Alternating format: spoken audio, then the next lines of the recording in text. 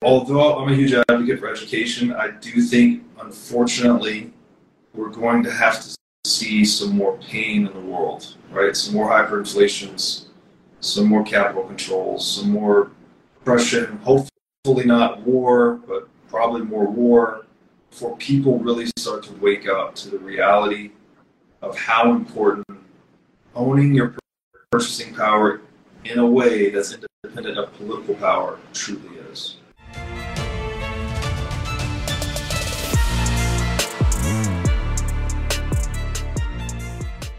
Hey everybody, welcome to the What is Money Show. I am thrilled to have you here joining me on my mission to help shine light on the corruption of money. Now, if this is your first time listening to the What is Money Show, I strongly recommend that you go back to episodes 1 through 9 first, which lays a lot of the groundwork for many of the concepts that we explore on the show. These first 9 episodes are my series with Michael Saylor, and thousands of people have told me that this is the best podcast series they've ever heard, hands down, and that it was instrumental to their understanding of money and Bitcoin. So if you're looking to start a deep dive into the nature of money, I don't think there's any place better that you can start other than episode 1 of this show. Now, a little bit about this show and how it makes money. The What is Money Show is 100% sponsor based. So all of our revenues are derived from direct sponsorships. And I strive to be very selective about the sponsors that I work with, specifically only using sponsors that I use personally, and also choosing sponsors that have values which are well aligned to the values expressed on this show, such as freedom, education, self-sovereignty, etc. So what I'm going to do now is a few ad reads right at the top of the show, and then I'll do a few more ad reads in the middle. And I hope you'll take the time to listen to them, as again, these are hand-selected sponsors, and I think you'll like what they have to offer. Today's podcast is brought to you by In Wolf's Clothing. Wolf is the first startup accelerator dedicated exclusively to the Bitcoin Lightning Network. 4 times per year, Wolf brings teams from around the world to New York City to work with like-minded entrepreneurs, pushing the boundaries of what's possible with Bitcoin and Lightning. The program is designed to help early-stage companies achieve product-market fit, develop their brand, secure early-stage funding, and grow businesses that help fuel the global adoption of Bitcoin. So go to wolfnyc.com to learn more about the program or apply. Again, that's Wolf NYC, WOLFNYC.com. Today, we're going to be talking about Bitcoin, how it's related to financial independence, and as well as how it's related to the classical liberal principles in general. So it's heavy to cover all of this in less than an hour, but we'll try. But before I invite our guest, let me just give a brief introduction to the topic. So we know that we've been, at the whole world, we've been on a roller coaster with families losing homes, businesses shutting down, and especially COVID was a huge factor in all of this, and then inflation, and it's just building debt and centralization across the world, I would say. And it makes you wonder, how can a system designed to protect and support us, that was the whole purpose, right? But we see it failing in such a dramatic fashion. So, but there's actually a twist in the tale. So if we, for example, choose to focus on Bitcoin, we can actually turn this whole thing around. And what I mean by that is that it could shield our hard-earned money from the whims of governments and inflation. So you wouldn't have to worry how much value your money would have in the future if you decide to keep it or whatever. But we know all of this stuff, but we know that there are still some people who worry about Bitcoin's unpredictability.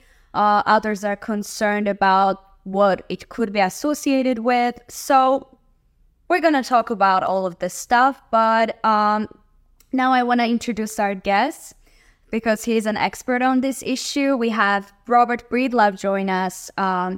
He became a renowned Bitcoin advocate for his insightful views on the essence of money, and especially for his show called What is Money? But I'd like him to tell us more about what he does, and then we can talk about today's topic. So, hello. Hello, how are you doing? I'm doing great. Great. How are you? I'm great. Thank you for joining. Yeah, thank you for having me. So, would you like to first of all tell us a little bit about how you came to this path and what changed you? Yeah, so my background is in accounting and finance. I got a college degree in accounting and finance focused on taxation. So, my father before me was also an accountant. So I guess I've always had a predilection towards studying economics, money, etc. But one thing I really noticed is from a very young age, I've been an avid reader. And when I went to school, I had been reading stuff like The Economist magazine before going to college, and I was trying to get my head around the nature of markets. I didn't understand the stock market. I couldn't understand what people were doing with these pieces of paper and abstractions that was giving them so much motivation, let's say, to trade, and how that actually fit into the real movement of goods and services in the world. I wasn't clear on that.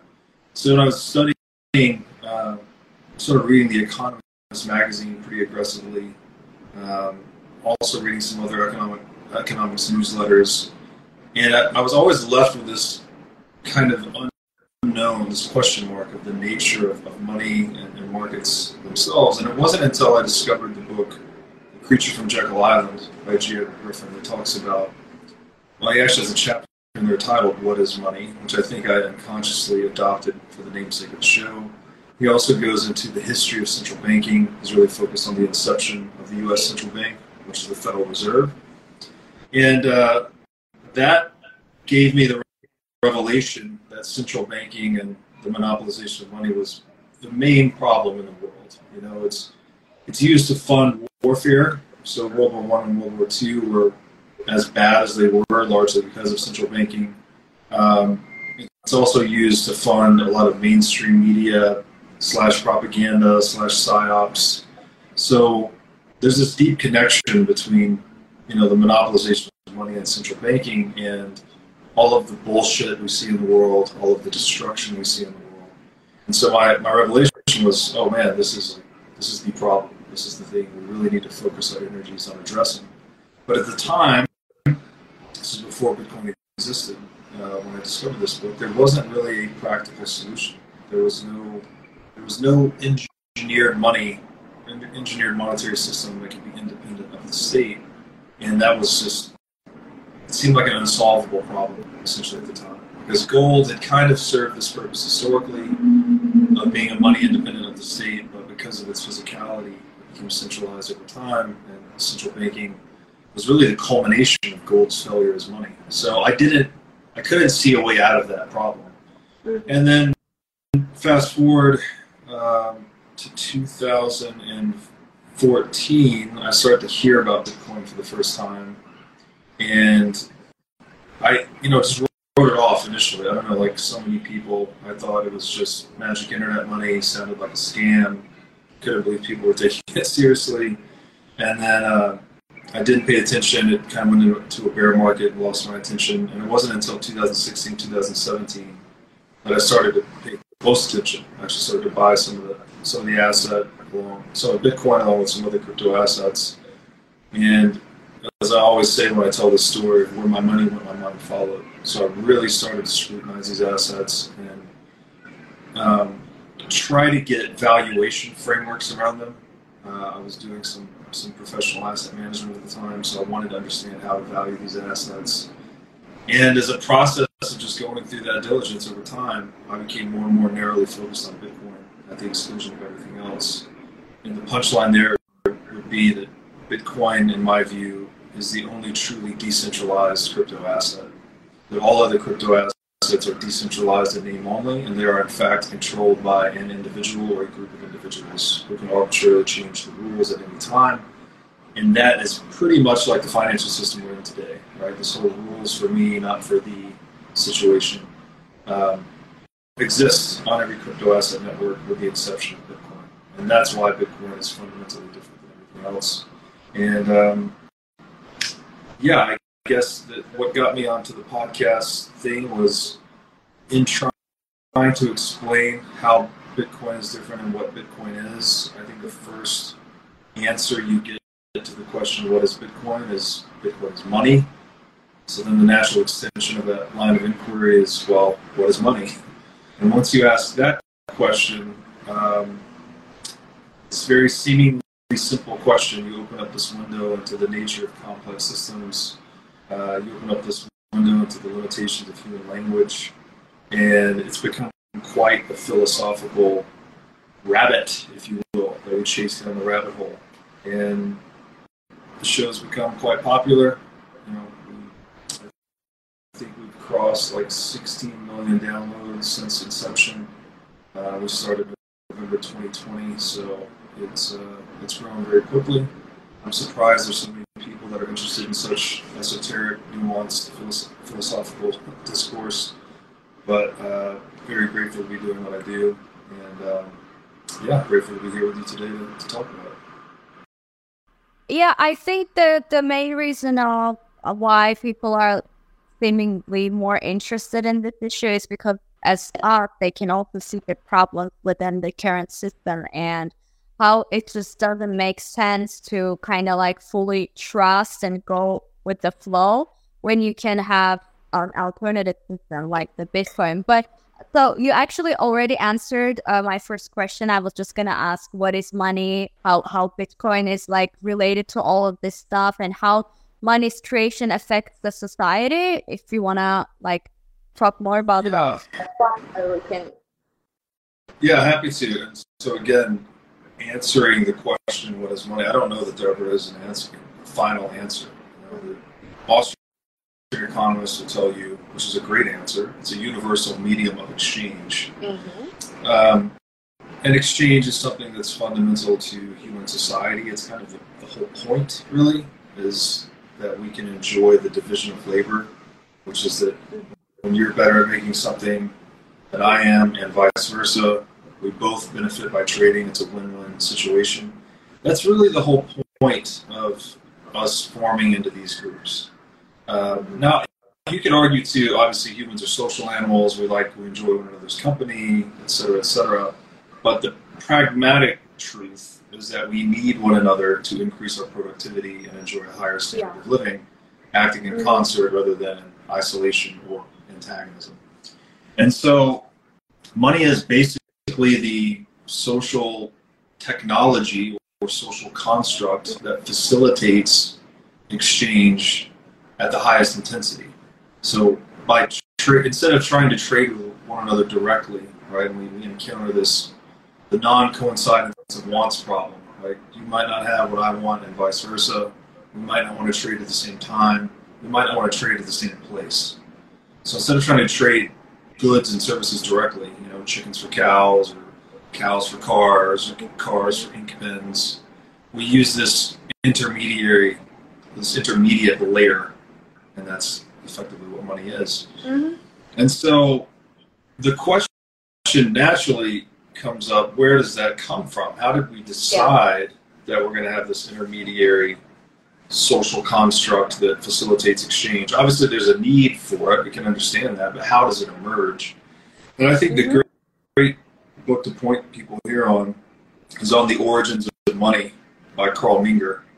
And he has a pretty simple argument that basically anywhere people have grouped together, there has been trade, and then whatever asset becomes most tradable or most marketable or most liquid or most saleable, these are other terms used to kind of describe the liquidity of an asset, in that trading network is by definition money, right? It's the thing that is most widely accepted in trade.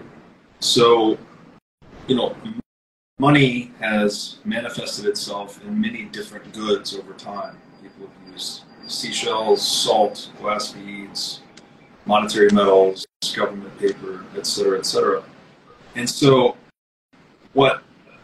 and this is where people try to describe the properties of money, you're going to get a wide different set of answers. Some people will tell you, a handful. Some people will tell you there's 15 or 20 properties. I prefer to go with late great Gary North's 5 properties of money that he lays out in his book, Honest Money. And these are the characteristics or properties people are looking for in a monetary technology as they're trading with one another and they're looking to hold the asset that optimally preserves purchasing power over time. People look for goods that are divisible, durable, recognizable, portable, and scarce. These are the 5 properties of money that, and again, people give you different sets of answers. That's how Gary North narrowed it down, and that's the description I like most, so that's what I go with. And those properties basically were the best tool for the job historically were monetary metals, right? Monetary metals are relatively divisible, right? You can have a gold bar, you can have gold coins. They're durable, obviously, right? They persist across time. Monetary metal does not corrode or degrade like fruit or an organic material would. Metals are also portable, although they actually suffer in this dimension. It's very expensive and risky to move large amounts of gold around, for instance. It's very heavy. It can be seized. So you need a lot of security. You need a lot of logistical infrastructure to move it around. And it's expensive to do so. So actually monetary metals suffer in terms of portability, although they are somewhat portable. They're also recognizable in that you can verify the authenticity of the metal. With gold, these were called to assay gold, A-S-S-A-Y. There was a set of techniques you could use to basically verify that it was gold rather than some other counterfeit metal. It's also where we get the term sound money, because you could drop a gold coin from a certain height, and it would make a very specific sound. And that was used as like a rule of thumb or a heuristic or a shortcut for testing the veracity of the authenticity of gold rather than actually going through the pain of doing the assaying. And then finally, money needs to be scarce, right? So, scarce meaning it's not purely a supply side phenomenon. Scarcity exists anywhere demand exceeds supply, right? So the example I like to give here is it's fundamentally different than value. For instance, oxygen, right? It's very valuable to human existence. We need to breathe every few seconds or minutes if we're really good at holding our breath. Yet there's no price for oxygen. We don't have to buy it. It's basically free. Hopefully things stay that way. And that's because the supply of oxygen so radically outstrips the demand that it's not scarce, right? We have more than we need. So we're always, although it's extremely valuable, it's not scarce. Something like diamonds, which might be kind of a bad example because the De Beers company runs a weird monopoly on diamonds and they make them more scarce than they actually are. But it's not valuable in the sense that it's essential to life, but obviously diamonds fetch a very high price. It's because demand exceeds supply, essentially. And so money, again, if money is this instrument or tool we use to facilitate the exchange of goods and services are by definition scarce, right? If they have a price, if people are fighting over them or people are bidding to acquire them, that means there's more demand than there is supply. Yeah. So essentially anything that has a market price is scarce by definition. Money is the tool we use to acquire scarce goods and services. So if the monetary technology itself is not scarce, then it will not maintain purchasing power across time. It will be printed, it will be debased, it will be produced in excess, as we see with fiat currency, and as we've seen with monetary metals that competed with gold over time. Because this is what makes gold so special. All the monetary metals more or less fulfill those 5 properties of money, but gold specifically is much more scarce. It's much more difficult to expand the supply of gold. Therefore, it holds purchasing power better over time, which led to gold becoming the de facto universal money chosen by the free market.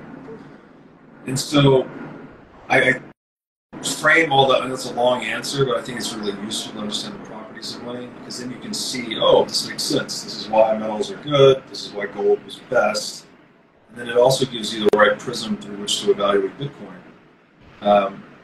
And I won't go into detail here, but let's just say, for short, Bitcoin is effectively perfected the 5 properties of money. It's infinitely divisible. It's perfectly durable. It's digital information, so you can move it at the speed of light, so it's perfectly portable. You can verify and audit the entire Bitcoin network on your own node. You can authenticate every transaction, right? You're not trusting anyone, you're running the numbers yourself, so it's perfectly recognizable. And finally, it's the first fixed supply asset humans have ever created. I argue the only one we'll ever be able to create due to path dependence and network effects and some other things. So Bitcoin has basically perfected scarcity as well. So what is Bitcoin? Well, what is money? Money's, I don't know, it's got a lot of answers. One of the most useful answers is it's the thing that best satisfies these 5 properties. And what is Bitcoin? Bitcoin is the thing that has virtually perfected all 5 properties of money that market actors seek in money. So for that set of reasons, most of us think Bitcoin is a very big deal. Now I'd like to tell you about our sponsor, iCoin Technology. iCoin has just released a sleek new hardware wallet. It looks like a mini iPhone with a little touch screen and camera on it. The device has no Wi-Fi, no cellular connection, no GPS. It's a strictly physically cold hardware wallet. Like I said, it's got a high-res 3-inch touch screen. It's got a camera for air gapping the wallet. It's got optional Bluetooth compatibility. And it's really a brand new UI, UX experience for a hardware wallet, making it very accessible, easy to use, not intimidating.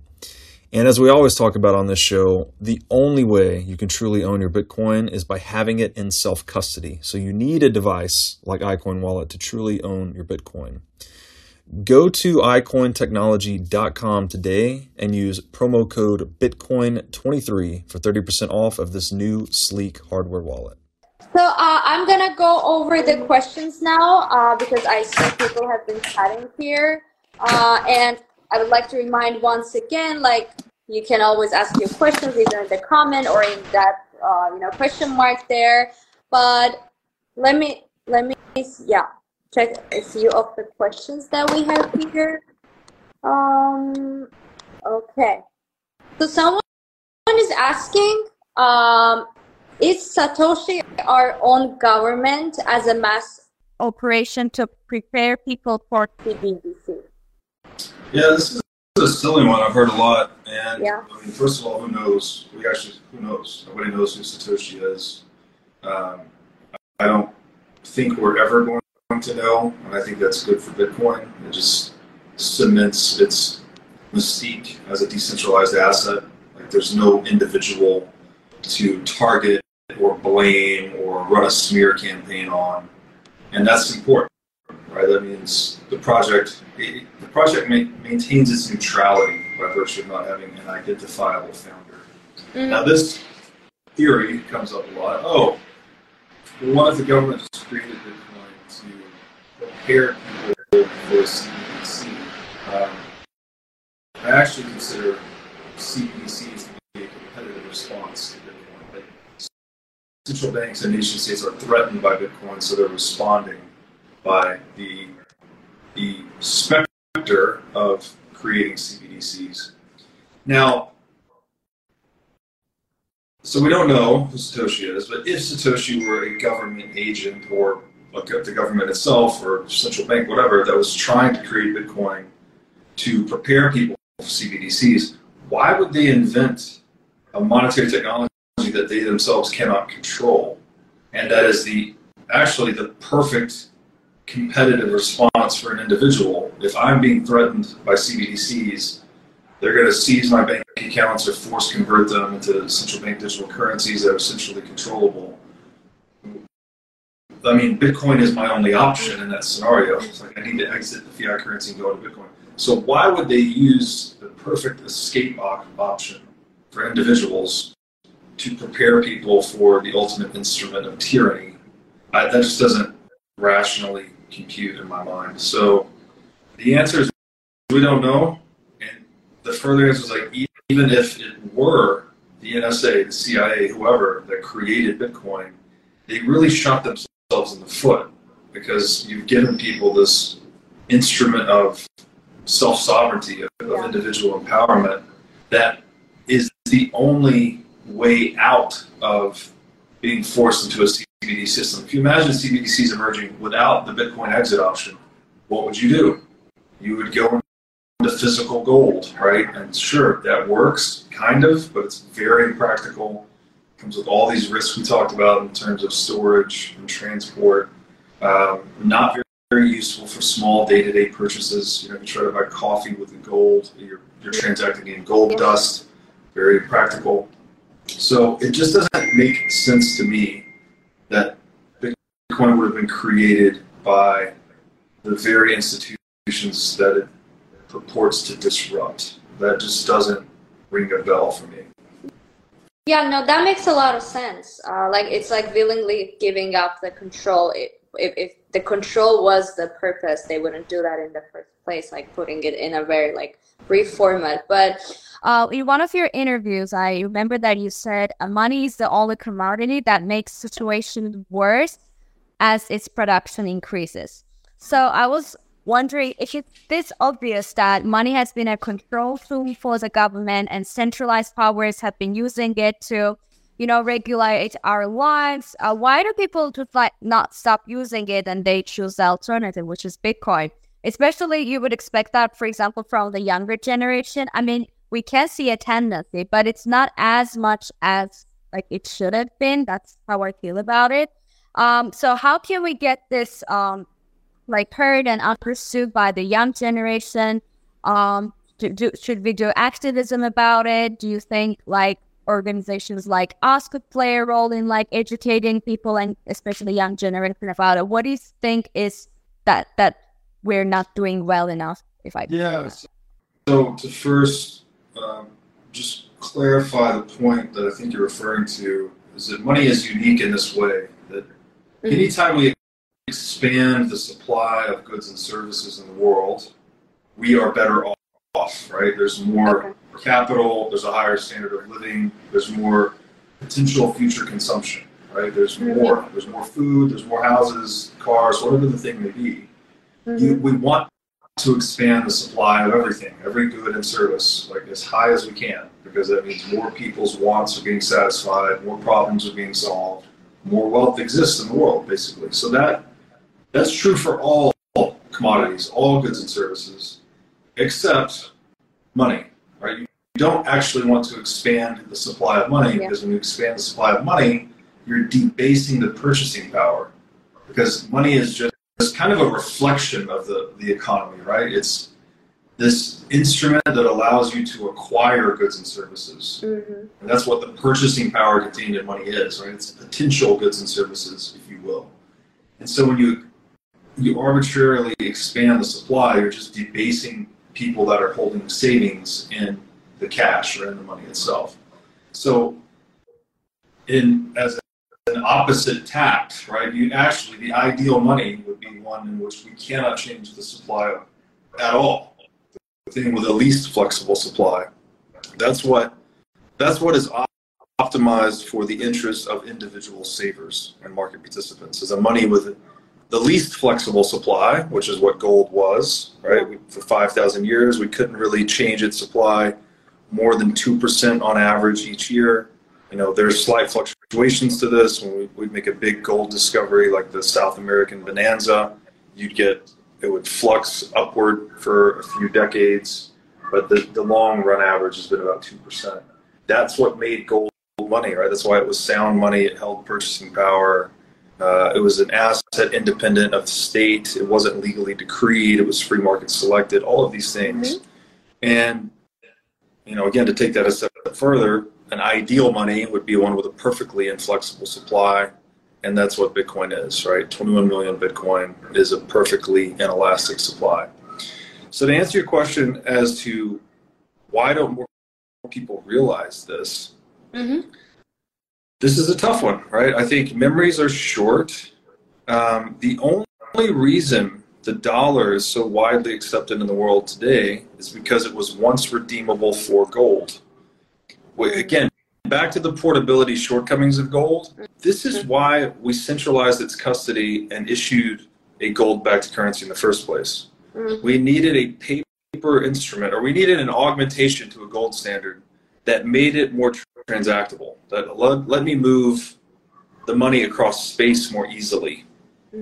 And so that's what dollars are. It's the purpose of dollars. And obviously any electronic representation of dollars is obviously very easy to move across space, right? You can send Venmo payments, wire transfers, etc. This was a technical workaround for the limited portability of gold itself. People only accepted dollars originally then because they were redeemable for gold.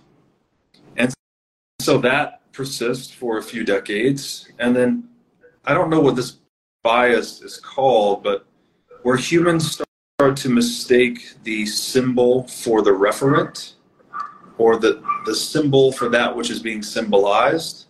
So you start holding this piece of paper in your pocket and transacting in it and saving in it, and you maybe start to acquire trust in that paper, like it actually has value, even though the paper was just a proxy for gold, right? It was just an IOU to take it to the bank or the warehouse and say, hey, give me my real money, the gold. It's just a debt certificate.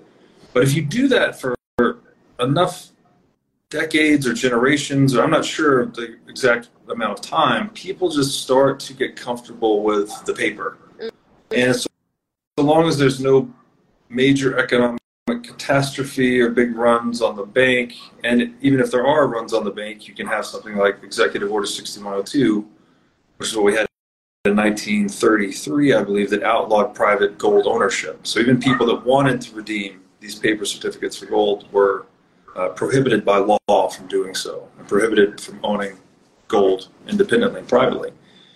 So I think people naturally start, to answer your question, like, why don't people understand this? I think it's that effect, that you start to just kind of trust the dollar, right, the greenback, and you don't understand the broader history of money. You're a little too myopic, right? Even in our lifetime, none of us have experienced the gold standard, not anything even close to it, right? We've been off. 1971 is now 52 years ago since Nixon closed the gold window. So to try and explain something to people that eclipses, like, the historical sequence of events eclipses their own life, right? None of us were alive to see that.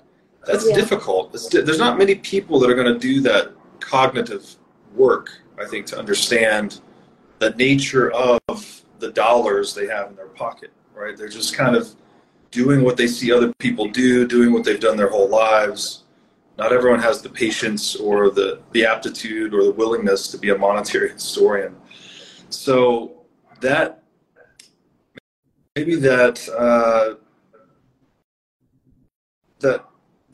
trustingness, where people just kind of want to trust that the thing that has been working will continue to work. Yeah, it's the way it has been, right. That kind of bias. Yeah, status quo bias, you might say. And it's just an exploit. It's an opportunity to exploit people, especially when you fuel it with propaganda, right? When governments were trying to go off the gold standard, we had John Maynard Keynes famously called gold a barbarous relic. It was like, this is the thing that's holding back the economy. We need more control, more planning, more monopolies, more central banks controlling the money to move the economy forward.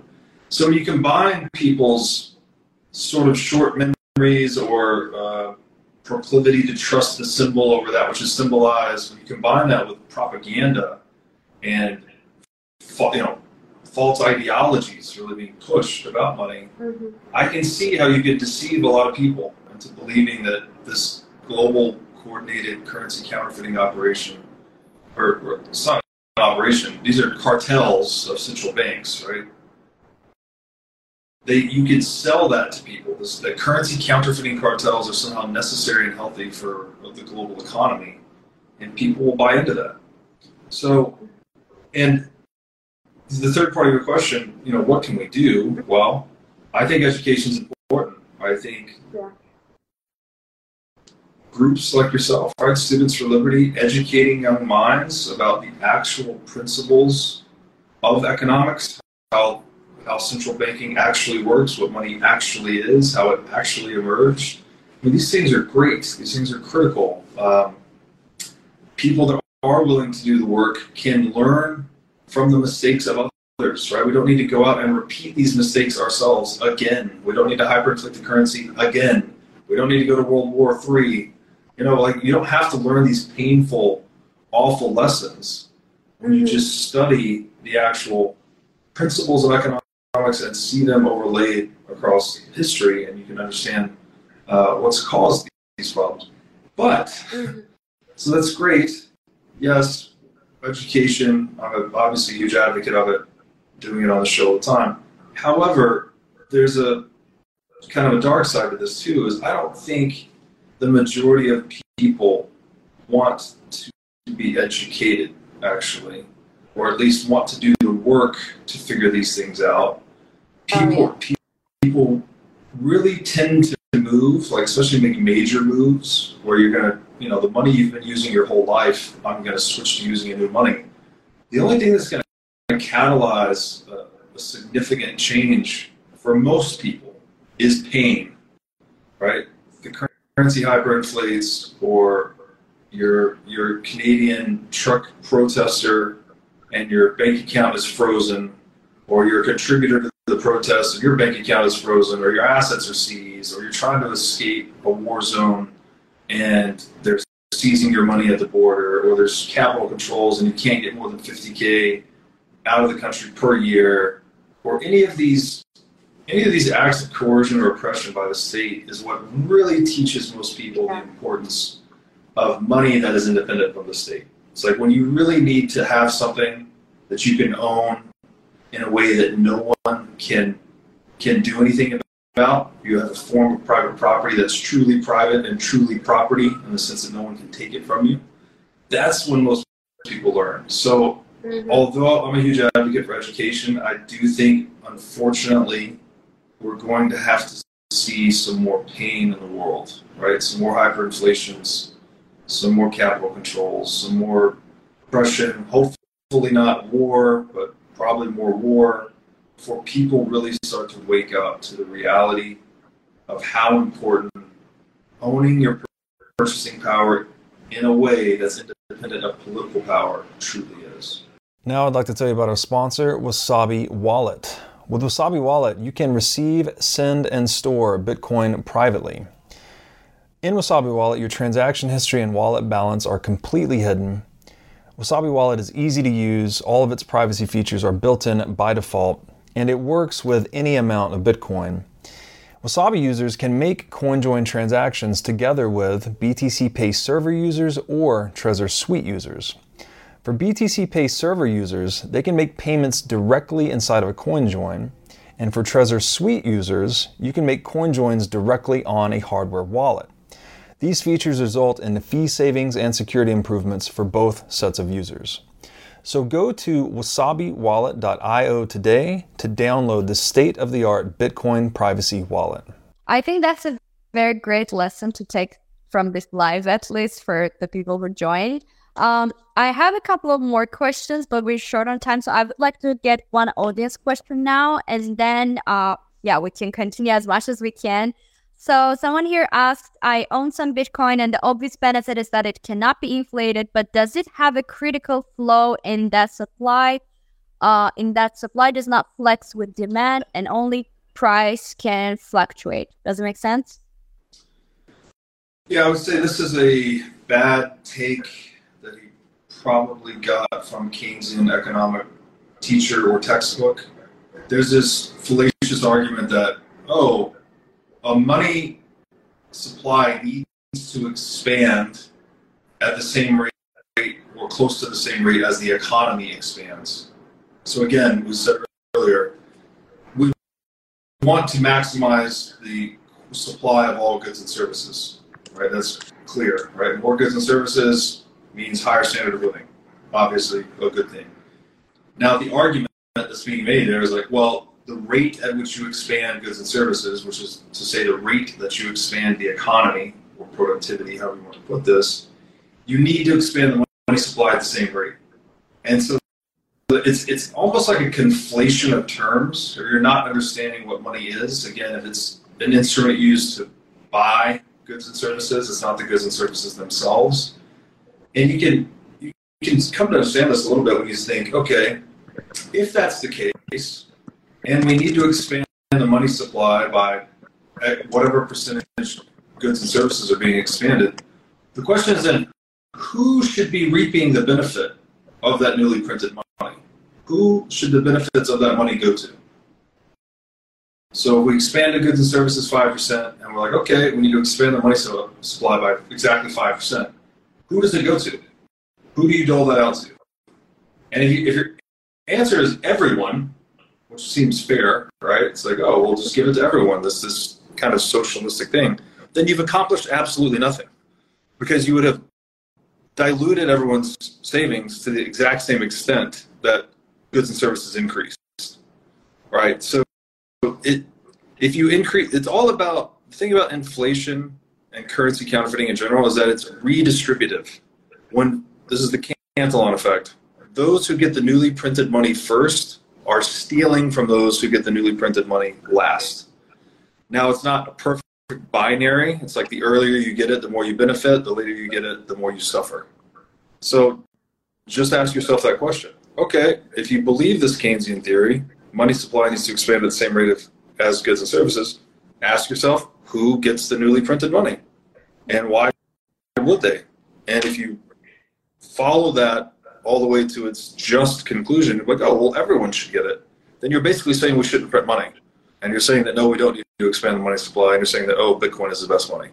So you just have to think through the whole argument. I think that's a great answer, and I hope that answers the question. We had one more here. Alex asked that what is money, and that would be the best question, but I want to say that we already answered and we discussed a lot about it in the beginning. But I'm going to upload this live after it ends on our page if you want to check it out. And everyone, make sure that you check out the What is Money podcast after this live as well. I want to just do a quick announcement. So for those people who are joining this live, we have Breedlove promo code for a 10% discount for LibertyCon International that is happening next February in Washington, D.C. So, Robert is going to be there as well. So if you want to, discuss all of this in more detail, where we have more time with a lot of like-minded people, this is the best opportunity.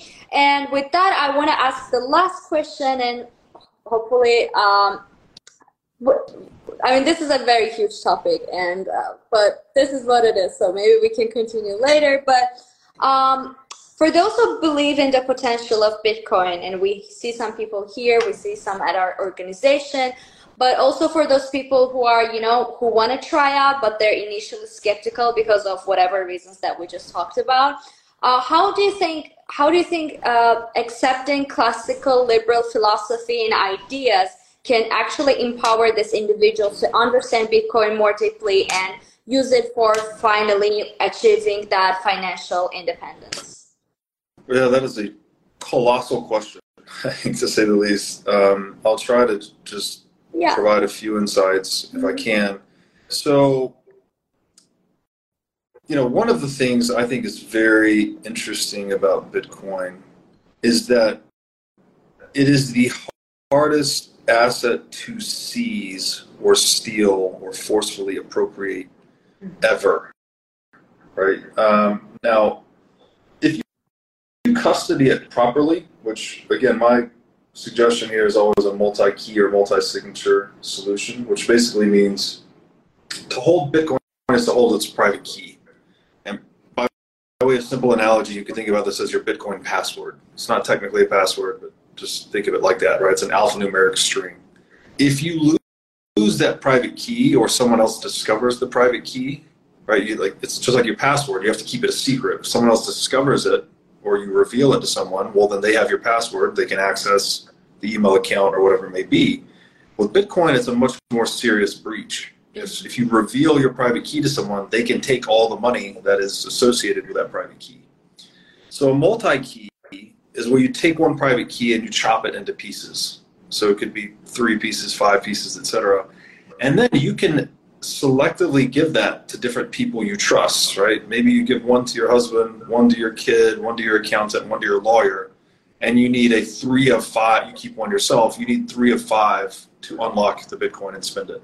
Now, if you put it in a multi-key, that's damn near impossible to coerce that from somebody. Because even if someone puts a gun to your head, you're like, I have one of 5 keys. I can't do anything. If they, do it to someone else. And like, assuming you've used the right 5 people and you're geographically distributed, you're not hanging out in the same place at the same time, and someone doesn't know you're in the multi-key, it makes Bitcoin damn near impossible to steal at all. So if we're looking at the natural law, natural law being sort of this, and this is like the exclusive philosophical purpose of government, preserve life, liberty, and property. So, and you can collapse all of that, right? If natural law is the preservation or optimization for life, liberty, and property, to kill someone is to steal their life, right? You've stolen their future freedom. Yeah. To incarcerate or restrict someone's freedom of movement is to steal their present freedom, right? Their present ability to move around. And to steal someone's assets or purchasing power is to take the fruits of their past freedom. So you can compress life, liberty, and property into this very simple slogan that crystallizes all of natural law, as far as I can tell, and it's do not steal. Do not steal. Like, that's the ethos of natural law. Do not steal, which steal includes do not kill, do not restrict, do not steal, right, in the traditional sense.